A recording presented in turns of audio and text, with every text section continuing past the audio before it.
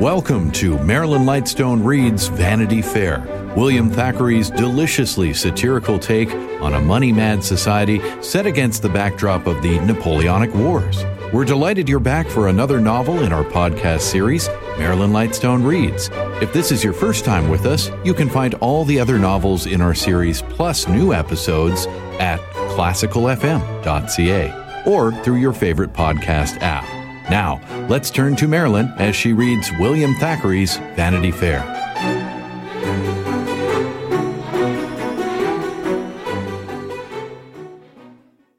Chapter 57. Eoten. Old Osborne was proud of the fact that Sedley, his enemy and benefactor, was so utterly defeated as to be forced to accept financial help from the man who had insulted him. Osborne cursed the old pauper and relieved him from time to time, and in his brutal, coarse way he gave the boy to understand that John Sedley was a wretched old bankrupt who was indebted to his generosity. George carried the money to Amelia and her father, and patronized the feeble and disappointed old man. It may have shown a want of proper pride in Amelia that she chose to accept money from her father's enemy. But proper pride and this poor lady had never had much acquaintance. A long course of poverty and hard words, of kind acts and no returns had been her lot. You who see your betters bearing up under this shame every day, meekly suffering and despised for their poverty, do you ever step down from your prosperity and wash the feet of those poor, weary beggars? How mysterious and unaccountable is that lottery of life, which gives to one man fine clothes and riches, and sends another rags. So Amelia gratefully took the crumbs that her father-in-law let drop, and with them fed her own parent. It was her nature to sacrifice herself for the beloved object. During what long, thankless nights had she worked out her fingers for little Georgy? What scorns and privations had she endured for father and mother? And in the midst of all these unseen sacrifices, she did not respect herself, but thought herself a poor-spirited, despicable little creature who did not deserve any good fortune. Oh, poor women! Oh, poor secret martyrs and victims, whose life is a torture, who lay your heads down on the block daily at the drawing-room table. Every man who watches your pains must pity you, and thank God that he has a beard. If you properly tyrannize over a woman, you will find a halfpenny worth of kindness will bring tears into her eyes, as though you were an angel. Amelia's life had come down to this, to a mean prison and a long, ignoble bondage. Little George visited her captivity sometimes and consoled it. Russell Square was the boundary of her prison. She might walk there occasionally, but was always back in her cell at night to watch by the thankless sick beds of tyrannous old age. How many thousands of people, women for the most part, are doomed to endure this long slavery. Hospital nurses without wages, who strive, watch, and suffer, unpitied, and fade away unknown. Oh, be humble, my brothers, in your prosperity. Be gentle with those who are less lucky, if not more deserving. Think, what right have you to be scornful, whose virtue is a lack of temptation, whose success may be chance, whose rank is an ancestor's accident? They buried Amelia's mother in the churchyard at Brompton, upon just such a rainy, dark day as when Amelia married George. Her little boy sat by her side in pompous new furs. Her thoughts were away in other times as the parson read. Except that she held George's hand, perhaps she would have liked to change places with... Then she felt ashamed of her selfish thoughts and prayed to be strengthened to do her duty. So she determined to try and make her old father happy, She slaved, toiled, patched and mended, sang and played backgammon, read out the newspapers, cooked for old Sedley, walked out with him, listened to his stories with untiring smiles, or sat musing by his side as the querulous old man prattled about his wrongs. What sad thoughts the widow had! The children running up and down in the gardens reminded her of George, taken from her like the first George. Her selfish, guilty love in both instances had been rebuked and bitterly chastised. She strove to think it was right that she should be so punished. She was a miserable, wicked sinner, alone in the world. I know that the account of this kind of solitary imprisonment is insufferably tedious, unless there is some cheerful incident to enliven it. A tender jailer, for instance, or a mouse come out to play, or a tunnel under the castle dug by a toothpick. But Amelia's captivity had no such incident. Though very sad, she was always ready to smile when spoken to, singing songs, making puddings, playing cards, mending stockings for her old father's benefit. May we have in our last days a kind, soft shoulder on which to lean and a gentle hand to soothe our pillows. Old Sedley grew very fond of his daughter after his wife's death, and Amelia had her consolation in doing her duty by him. But better days were in store for both. Perhaps the ingenious reader has guessed who was the stout gentleman who called upon Georgy with Major Dobbin. The Major had easily succeeded in getting leave to go to Madras, and from there to Europe on urgent private affairs, and had travelled so quickly that he arrived at Madras in a high fever. His servants brought him to a friend's house in a state of delirium, and it was thought for many days that he would never travel further than the graveyard. Here, as the poor fellow lay tossing in his fever, you might have heard him raving about Amelia. In his lucid hours he thought his last day was come, and made solemn preparations for departure, leaving his little property to those whom he most desired to benefit. The friend in whose house he was staying witnessed his will. The Major desired to be buried with a little brown hair chain, which he wore round his neck, and which he had got from Amelia's maid at Brussels, when the young widow's hair was cut off during her illness after her husband's death. He recovered, rallied, and relapsed again. He was almost a skeleton when they put him on board the East Indiaman ship, and so weak that the friend who had tended him through his illness thought that the honest Major would never survive the voyage. But whether it was the sea air, or the hope which sprung in him afresh from the day that the ship spread her sails and set out towards home, Dobbin began to amend, and he was quite well, though as gaunt as a greyhound, before they reached the Cape. "I think Miss O'Dowd would have done for me if we had her on board," he said laughingly to his companion, "and when she had sunk me, she would have fallen upon you, depend upon it, and carried you as a prize to Southampton, Joss, my boy." For indeed, it was no other than our stout Joss who was with him. He had passed 10 years in Bengal. Constant dinners, tiffins, pale ale, and claret had their effect upon Waterloo Sedley. A voyage to Europe was pronounced necessary for his health, and having served his full time in India and laid by a considerable sum of money, he was free to come home and stay with a good pension, or to return and resume a high rank in the service. He was rather thinner than last we saw him, but had gained in majesty. He swaggered about on deck in a magnificent velvet cap with a gold band and a profusion of jewellery. He brought a native servant who wore the Sedley crest in silver on his turban. The young soldiers among the passengers used to draw out Sedley and make him tell prodigious stories about himself and his exploits against tigers and Napoleon. When they passed St. Helena, Major Dobbin not being nearby, Joss described the Battle of Waterloo and implied that Napoleon never would have gone to St. Helena but for Joss Sedley.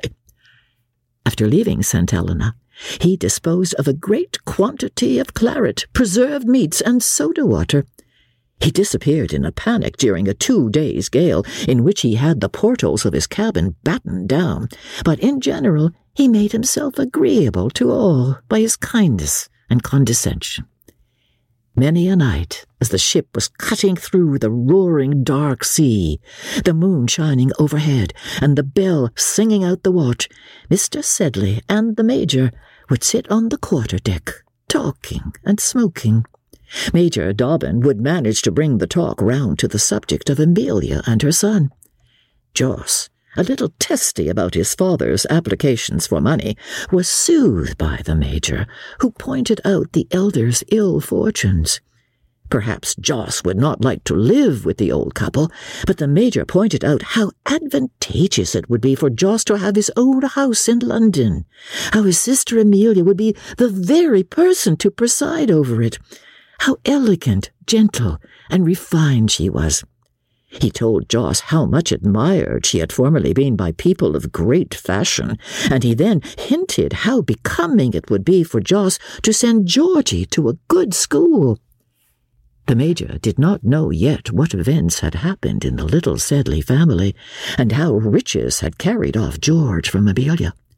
But the fact is that every day this love-smitten gentleman was thinking about Mrs. Osborne, and bent upon doing her good. He coaxed and complimented Joss Sedley perseveringly to this end. The truth is, when Major Dobbin came on board very sick, he did not begin to rally until a conversation which they had one day as the Major was laid languidly on the deck. He said that he had left a little something to his godson in his will, and he trusted Mrs. Osborne would remember him kindly and be happy in the marriage he was about to make. "Marry? Not at all," Joss answered. "Her latest letter made no mention of marriage, and by the way, she wrote to say that Major Dobbin was going to be married, and hoped that he would be happy." From that day, Dobbin began to mend. After they passed St. Helena, his gaiety and strength astonished his fellow passengers. He larked with the midshipmen, ran up the shrouds like a boy, sang a comic song one night to the amusement of the whole party, and was generally lively and amiable. But during a calm, only 10 days' sail from England, Dobbin became so impatient and ill-humoured as to surprise his comrades. He did not recover until the breeze sprang up again, and was in a highly excited state when the friendly spires of Southampton came in sight. Chapter 58. Our Friend the Major. Our Major had made himself so popular on board that when he and Mr. Sedley left the ship, the whole crew gave 3 cheers for Major Dobbin, who blushed and ducked his head in thanks. Joss, thinking the cheers were for himself, took off his gold-laced cap and waved it majestically. They landed with great dignity at the pier and proceeded to the Royal George Hotel. There, although the sight of a magnificent round of beef and a silver tankard of real British homemade brewed ale greeted their delighted eyes, yet Dobbin began instantly to talk about a post-chaise and wished to be on the road to London. Joss, however, would not hear of moving that evening. Why pass a night in a post-chaise instead of a downy feather bed? So the Major was forced to wait over that night, and wrote to his family announcing his arrival. Joss promised to write to his own family, but didn't. He ordered a sumptuous dinner. The landlord said it did him good to see Mr. Sedley drink off his first pint of porter. Next morning, Major Dobbin was neatly shaved and dressed so early that nobody was up in the house except the Boots. The Major could hear snores roaring through the corridors as he creaked about. The sleepless Boots went from door to door, gathering up the footwear which stood outside each one. Then Joss's native servant arose and began to get ready his master's ponderous dressing apparatus and prepare his hookah. Then the maidservants got up. When the first waiter appeared and unbarred the door of the inn, the Major ordered a post-chaise to be fetched instantly so that they might set off. He went up to Mr. Sedley's room, saying, "Wake up, Sedley! The chaise will be at the door in half an hour." Joss growled from under the counterpane, and gave Dobbin to understand that he might go and be hanged, that Joss would not travel with him, and that it was most ungentlemanlike to disturb a man out of his sleep in that way, on which the Major was obliged to retreat. The chaise soon came up, and he could wait no longer. If he had been a newspaper courier bearing dispatches, he could not have travelled more quickly. The postboys wondered at the fees he flung amongst them. How happy and green the country looked as the chaise whirled rapidly from milestone to milestone, past pretty roadside inns, where the signs hung on the elms, and horses and waggoners were drinking under the trees, by old halls and parks, by rustic hamlets clustered around ancient grey churches, through the charming, friendly English landscape. Is there any in the world like it? Well, Major Dobbin passed through all this without noticing it. He drove first to his old haunt at the Slaughters. Long years had passed since he saw it last, since he and George, as young men, had enjoyed many a feast there. However, the old waiter stood at the door in the same greasy black suit, receiving the Major as if he had gone away only a week before. "What the Major sings in 23, that's his room," said John. "Roast fowl for your dinner, I suppose. You ain't got married. Like any warm water?" And with this, the faithful waiter, with whom 10 years were but as yesterday, led the way up to Dobbin's old room. The Major remembered George pacing up and down in here and biting his nails the day before he was married. "What became of Captain Osborne's widow?" John said. "Fine young fellow, that. Oh, Lord, how he used to spend his money. He owes me £3 at this minute." John then retired, and Major Dobbin, with a grin at his own absurdity, chose the very smartest costume he possessed, and laughed at his own tan face and grey hair in the mirror. "I'm glad old John didn't forget me," he thought. "She'll know me too, I hope." And he left the inn, making towards Brompton. Every minute of his last meeting with Amelia was in his mind as he walked towards her house. 100 changes had occurred which he vaguely noticed. He began to tremble as he walked up the well-remembered lane from Brompton to the street where she lived. Was she going to be married or not? If he were to meet her with the little boy, what should he do? He saw a woman coming towards him with a child of 5. Was that she? He began to shake at the mere possibility. When he came to her gate at last, he caught hold of it and paused, his heart thumping. May God bless her, whatever has happened. Oh, she may be gone from here. He went in through the gate. The parlour window was open, and there was no one in the room. The Major thought he recognized the piano, though. He knocked on the door. A buxom-looking lass of 16 with bright eyes answered the knock and looked hard at the Major.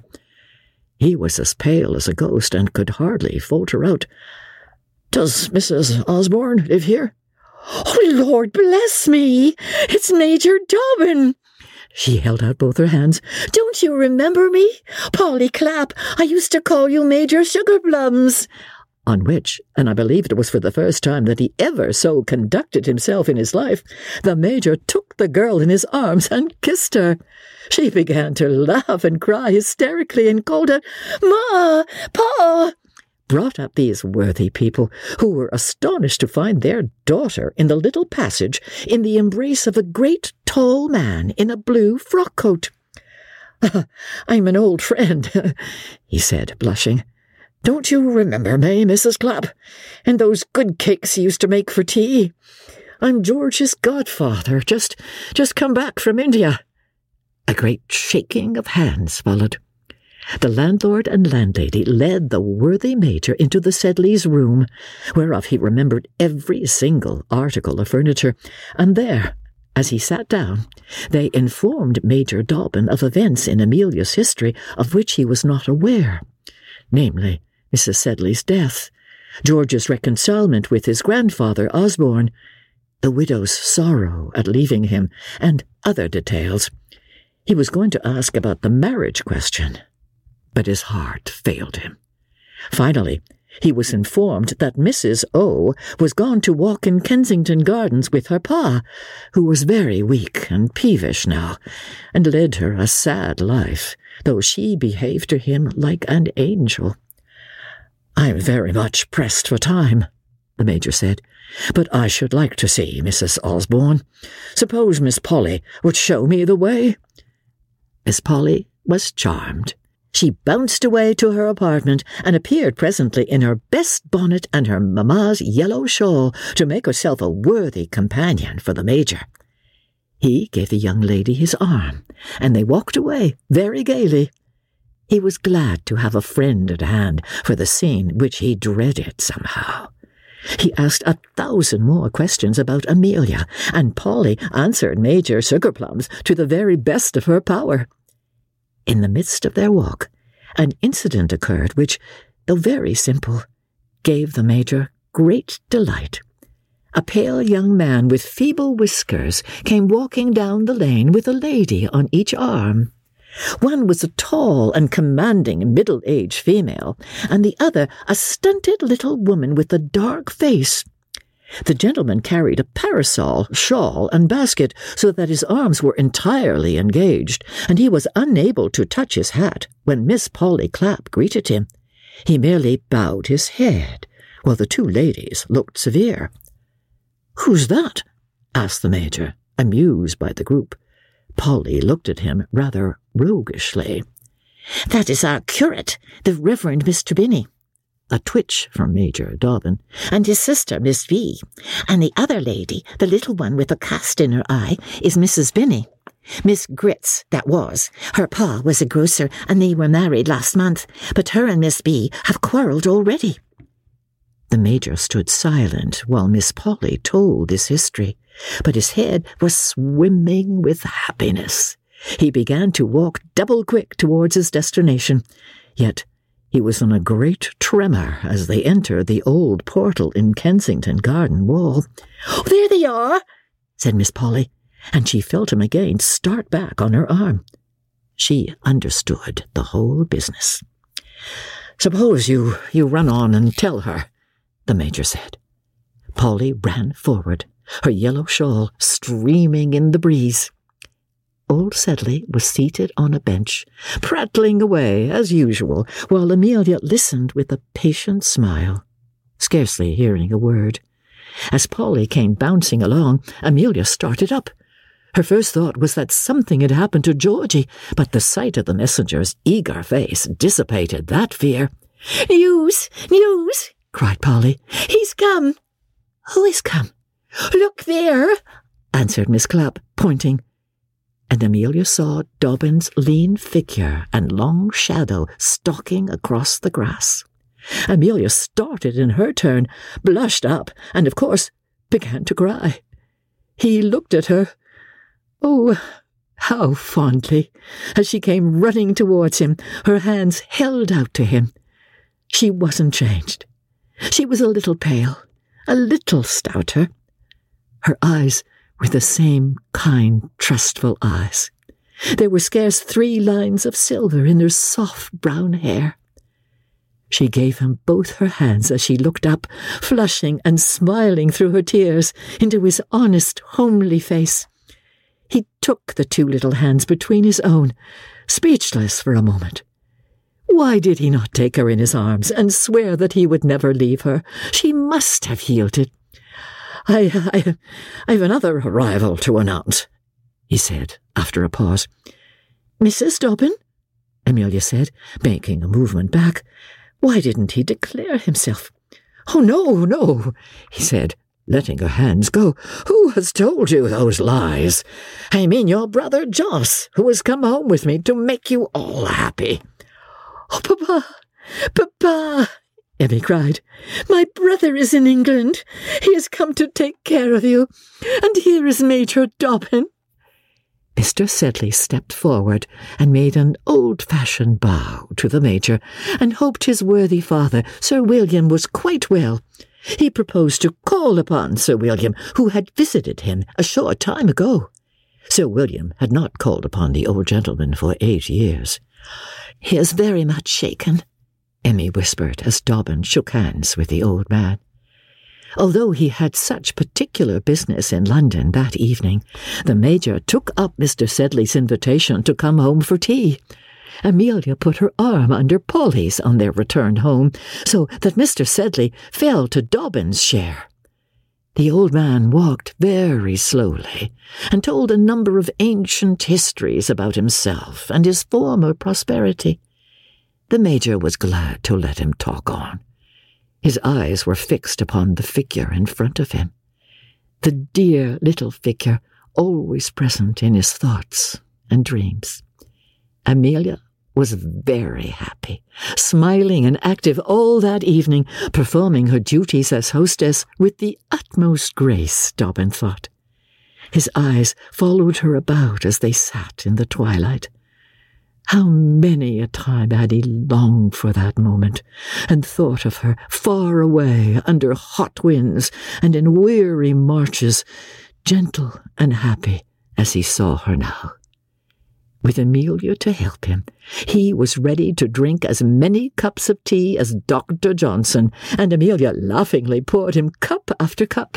She did not know that the Major had had no dinner, and that the table was laid for him at the Slaughters'. The first thing Mrs. Osborne had showed the Major was Georgy's miniature. It was not half handsome enough, of course, but wasn't it noble of Georgy to think of it for her? Whilst her papa was awake, she did not talk much about Georgy, for old Sedley did not like to hear about Mr. Osborne and Russell Square. He did now know that for some months he had been living on his rival's bounty, and lost his temper if Osborne was mentioned. Dobbin told them all that had happened on board the ship, and exaggerated Joss's benevolent wishes for his father.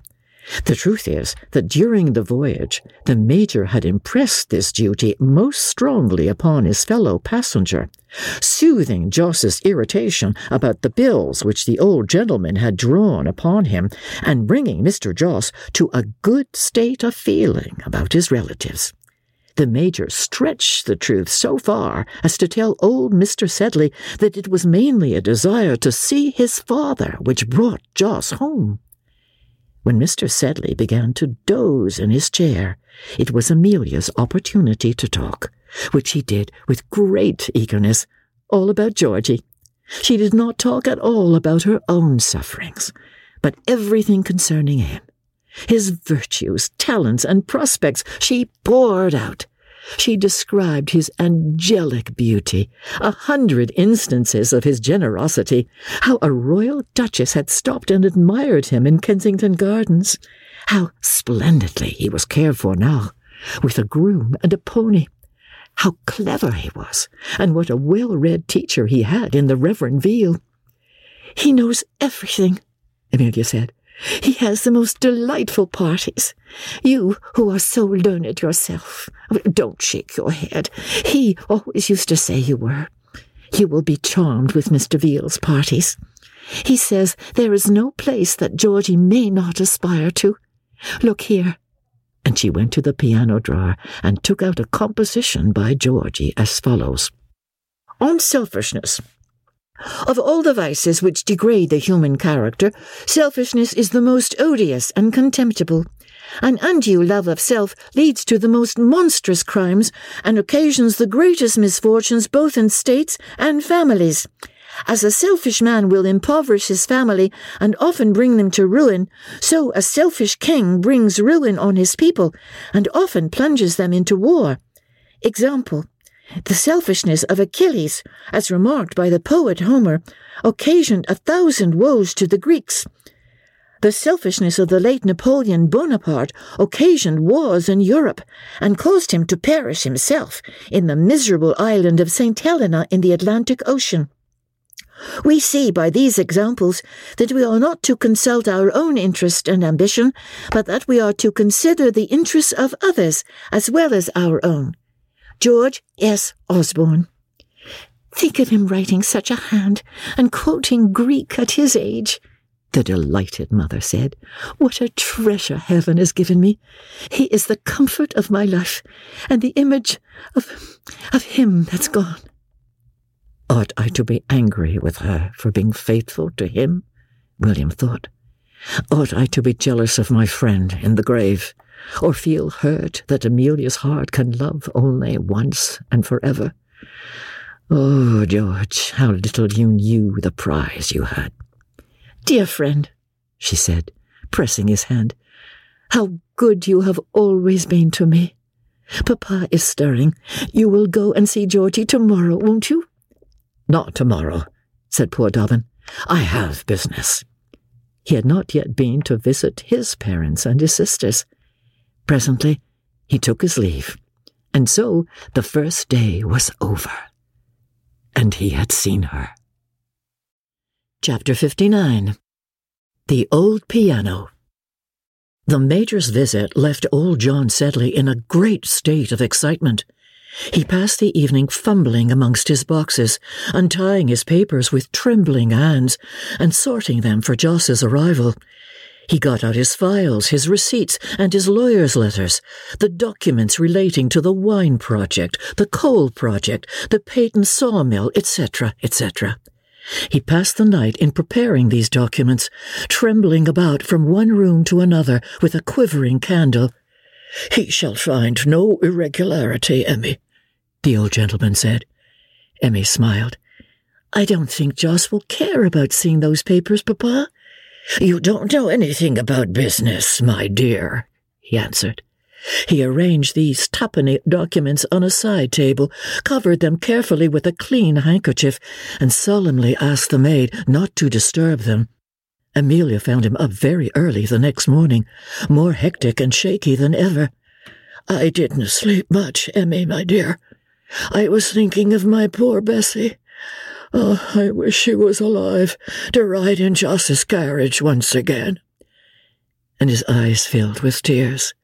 Amelia wiped them away and smilingly kissed him, and tied the old man's neckcloth, and in his Sunday suit he sat from 6 o'clock in the morning, awaiting the arrival of his son. However, the postman brought a letter from Joss to his sister, announcing that he felt a little fatigued after his voyage, and should not be able to move on that day, but would leave Southampton early the next morning, and be with his father and mother at evening. Amelia, as she read out the letter, paused over the word mother. Her brother, it was clear, did not know what had happened. "There are some splendid tailor shops in Southampton High Street, in whose windows hang gorgeous waistcoats of silk and velvet and gold and crimson." Joss, although provided with the most splendid waistcoats that Calcutta could furnish, thought he could not go to town until he had one or two of these garments, and selected a crimson satin embroidered with gold butterflies, and a black and red velvet tartan with white stripes, with which he thought he might make a dignified entry into London. For Joss's former shyness had given way to a more courageous self-assertion. Though he was alarmed by the glances of the ladies, it was chiefly from a dread lest they should make love to him that he avoided them, being averse to marriage. But there was no such swell in Calcutta as Waterloo Sedley, I have heard say. To make these waistcoats for a man of his size took at least a day. At length he drove leisurely to London on the third day in the new waistcoat, his native servant shivering on the box next to the new European servant, Joss puffing his pipe at intervals within, and looking so majestic that people thought he must be a Governor-General. He stopped frequently for refreshments. A glass of sherry at Winchester, ale at Alton, and at Farnham a light dinner of stewed eels, veal cutlets, French beans, and a bottle of claret. He felt cold over Backshot Heath and took some brandy and water. In fact, when he drove into town, he was as full of wine, beer, meat, pickles, cherry brandy, and tobacco as the steward's cabin of a steam packet. It was evening when his carriage thundered up to the little door in Brompton. All the faces in the street were in the windows. The maidservant flew to the gate. Emmy, in a great flutter, was in the passage, and old Sedley in the parlour, shaking all over. Joss descended from the post-chaise in great state, supported by his new valet and the shuddering native, who was now bluish-grey with cold, and who created an immense sensation with the claps. We shall shut the door upon the meeting between Joss and his family. The old man was very much affected. So was his daughter, nor was Joss without feeling. Joss was unaffectedly glad to see and shake the hand of his father, between whom and himself there had been a coolness. Glad to see his pretty little sister, and pained at the alteration in the shattered old man. Emmy had come to the door in her black clothes and whispered to him of her mother's death, asking him not to speak of it to their father. However, the elder Sedley himself began immediately to talk of the event, and wept over it. It shocked Joss, and made him think about himself less than usual. After Joss had driven away to his hotel, Emmy embraced her father tenderly, asking the old man whether she did not always say that her brother had a good heart. Indeed, Joseph Sedley, affected by the humble position in which he found his relations, had declared that they should never suffer want or discomfort any more, that his house and everything he had should be theirs, and that Amelia would look very pretty at the head of his table, until she should accept one of her own. She shook her head sadly, and had, as usual, recourse to the waterworks.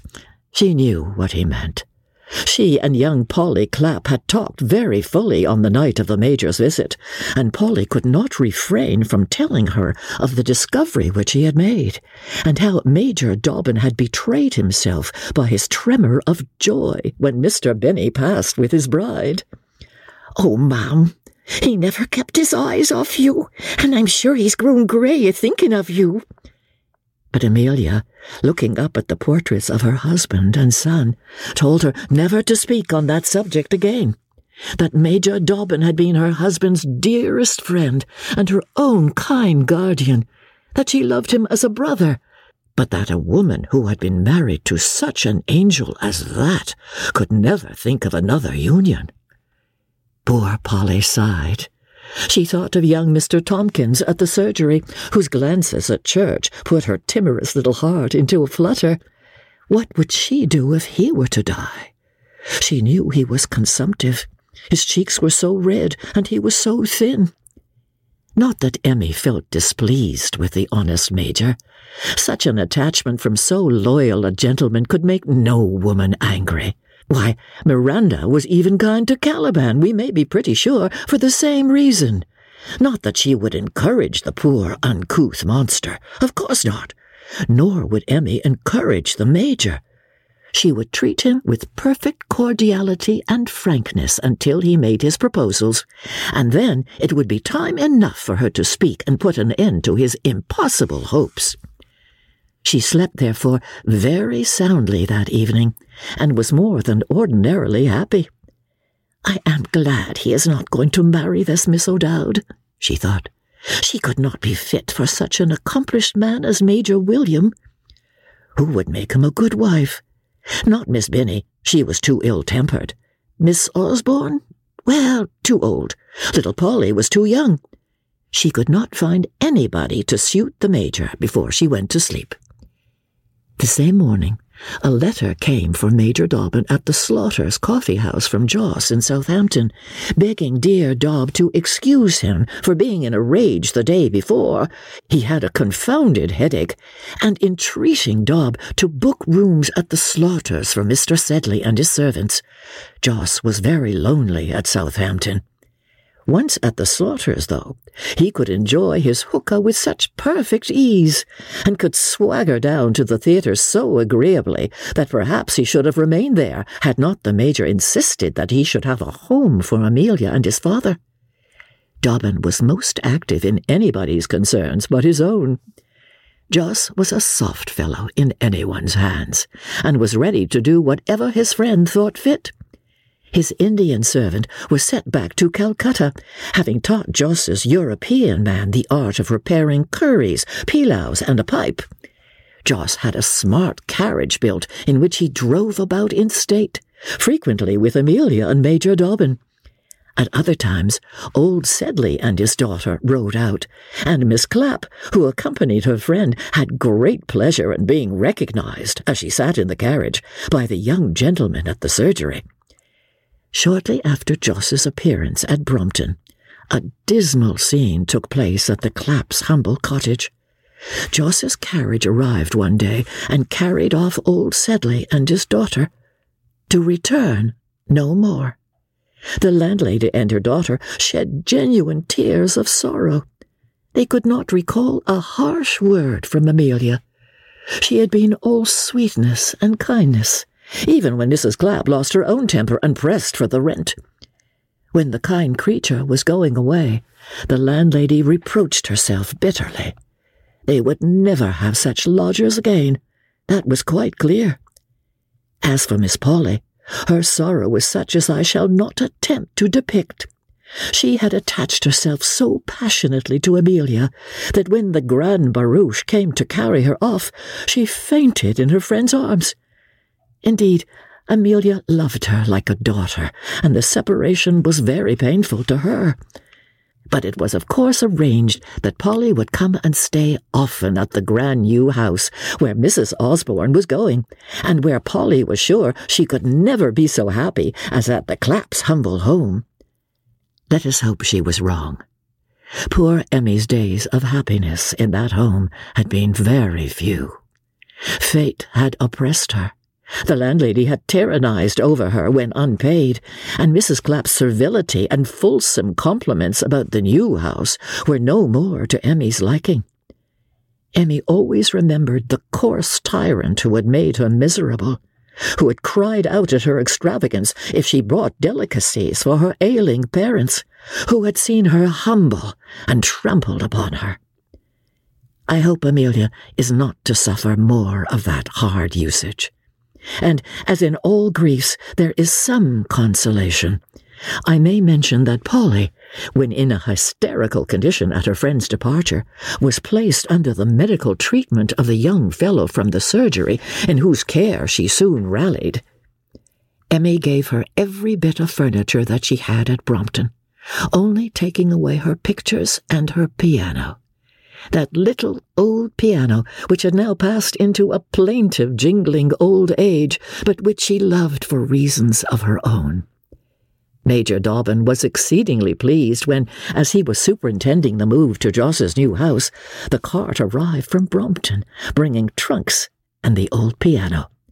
Amelia wanted it up in her sitting room on the second floor, next to her father's chamber. When the men appeared bearing the piano, Dobbin was quite elated. "I'm glad you've kept it. I was afraid you didn't care about it." "I value it more than anything I have in the world," said Amelia. "Do you, Amelia?" cried the Major. The fact was, as he had bought it himself, it never entered into his head to suppose that Emmy should think anybody else was the purchaser. He thought that she knew the gift came from him. "Do you, Amelia?" he said, and the question, the great question of all, was trembling on his lips when Emmy replied, "Of course. Did not he give it to me?" I did not know," said poor old Dob, and his face fell. Emmy did not heed this at the time, but she thought of it afterwards, and then it struck her with inexpressible pain and mortification that it was William who was the giver of the piano, and not George. It was not as she had thought. George's gift, her dearest relic. She had spoken to it about George, played his favourite airs upon it, sat for long evening hours touching melancholy harmonies on the keys and weeping over them in silence. It was valueless now.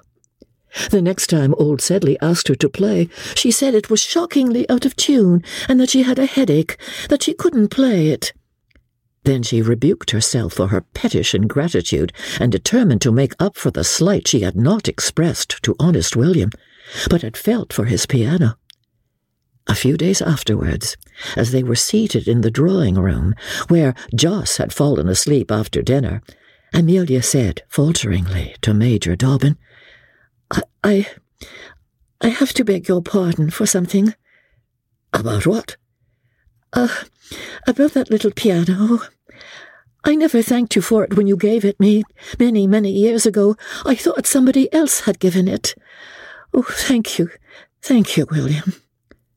She held out her hand, but the poor little woman's heart was bleeding. William could hold back no more. Amelia,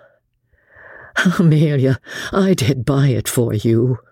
I loved you then as I do now. I must tell you, I think I have loved you from the first minute that I saw you, when George took me to meet you. You were only a girl in white with ringlets. You came down singing. Do you remember? And we went to Vauxhall. Since then I have thought of but one woman in the world, and that was you. No hour in the day has passed for 12 years that I haven't thought of you. I came to tell you this before I went to India, but I hadn't the heart to speak. You did not care whether I stayed or went. I was very ungrateful, Amelia said.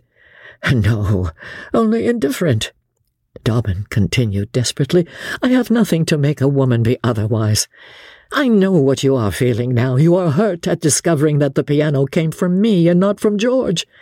I forgot that, and I beg your pardon for being a fool for a moment and thinking that years of constancy and devotion might have pleaded with you. It is you who are cruel now, Amelia said with some spirit. George is my husband, here and in heaven. How could I love any other but him? I am his now as when you first saw me, dear William. It was he who told me how good and generous you were, and who taught me to love you as a brother. Have you not been our dearest, truest, kindest friend and protector? Had you come a few months sooner, perhaps you might have spared me that dreadful parting from my boy. Oh, it nearly killed me, William. Isn't he a noble boy, William? Be his friend still, and mine.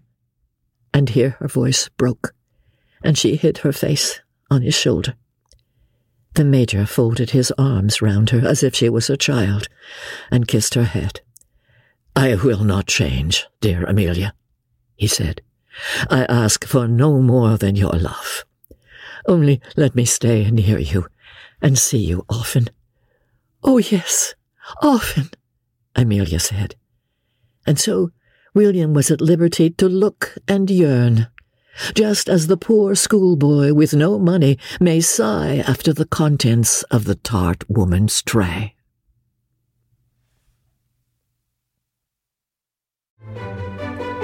Thanks for listening to Marilyn Lightstone Reads Vanity Fair. This episode was produced by Justin Eacock, executive producer Moses Neimer. This is the latest book in our podcast series, Marilyn Lightstone Reads. Other selections include Showboat, Anne of Green Gables, The Age of Innocence, Pride and Prejudice, and The Woman in White. You can also help support this podcast by recommending it to your friends and leaving a 5-star review in your preferred podcast store. And while you're there, look for a variety of other quality podcasts proudly presented by the Zoomer Podcast Network.